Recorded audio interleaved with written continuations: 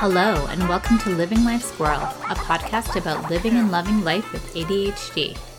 My name is Robin, and I am your host. I'm a woman who was diagnosed with ADHD at 39 after living most of my adult life not knowing I had the condition. This podcast is meant to dispel the myths about ADHD based on my own experience and what it feels like for me and looks like to my family and friends. This week, I wanted to talk about Christmas shopping because I have actually started Christmas shopping. This is new for me.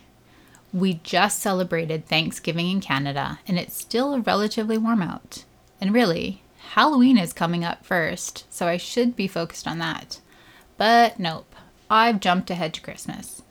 I've started my Christmas shopping and I'm feeling pretty proud. Maybe I felt the need to start shopping because I listen to a lot of podcasts and I'm hearing over and over again how supply chain issues are creating problems for people trying to get certain items. Seriously, until everyone was stockpiling toilet paper, I never gave supply chains a thought. And now I'm constantly thinking about it and thinking ahead, just like everyone else. And here I am, trying to do my Christmas shopping in October. Plus, I've seen this firsthand when we couldn't find bikes for our kids anywhere this summer.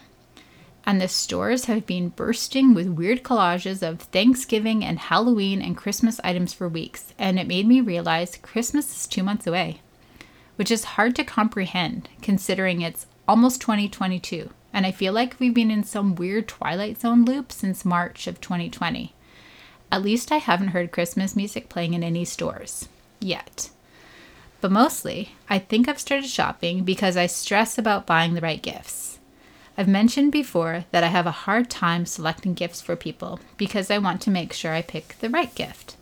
But I'm also terrible with keeping track of what I've bought for people, which means there have been years where I've bought a bunch of items for one person simply because I happen to see things that person would like, and then I'm left scrambling for gifts for others. So this year, I've created an old-fashioned spreadsheet.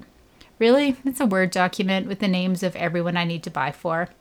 And as I see things people might like, I take a photo and I email the photo to myself.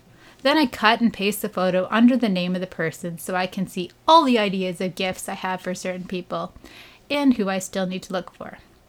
My plan, which may or may not happen, is to do all the shopping once I know exactly what I'm buying so I can do what I need and not return to stores multiple times. As I say this, I realize how incredibly nerdy it all sounds, and that there might be an easier way to do this, but those with ADHD are visual. We like having visual cues. We like having photos to remind us of things, to remind us of potential gifts we've seen for our loved ones.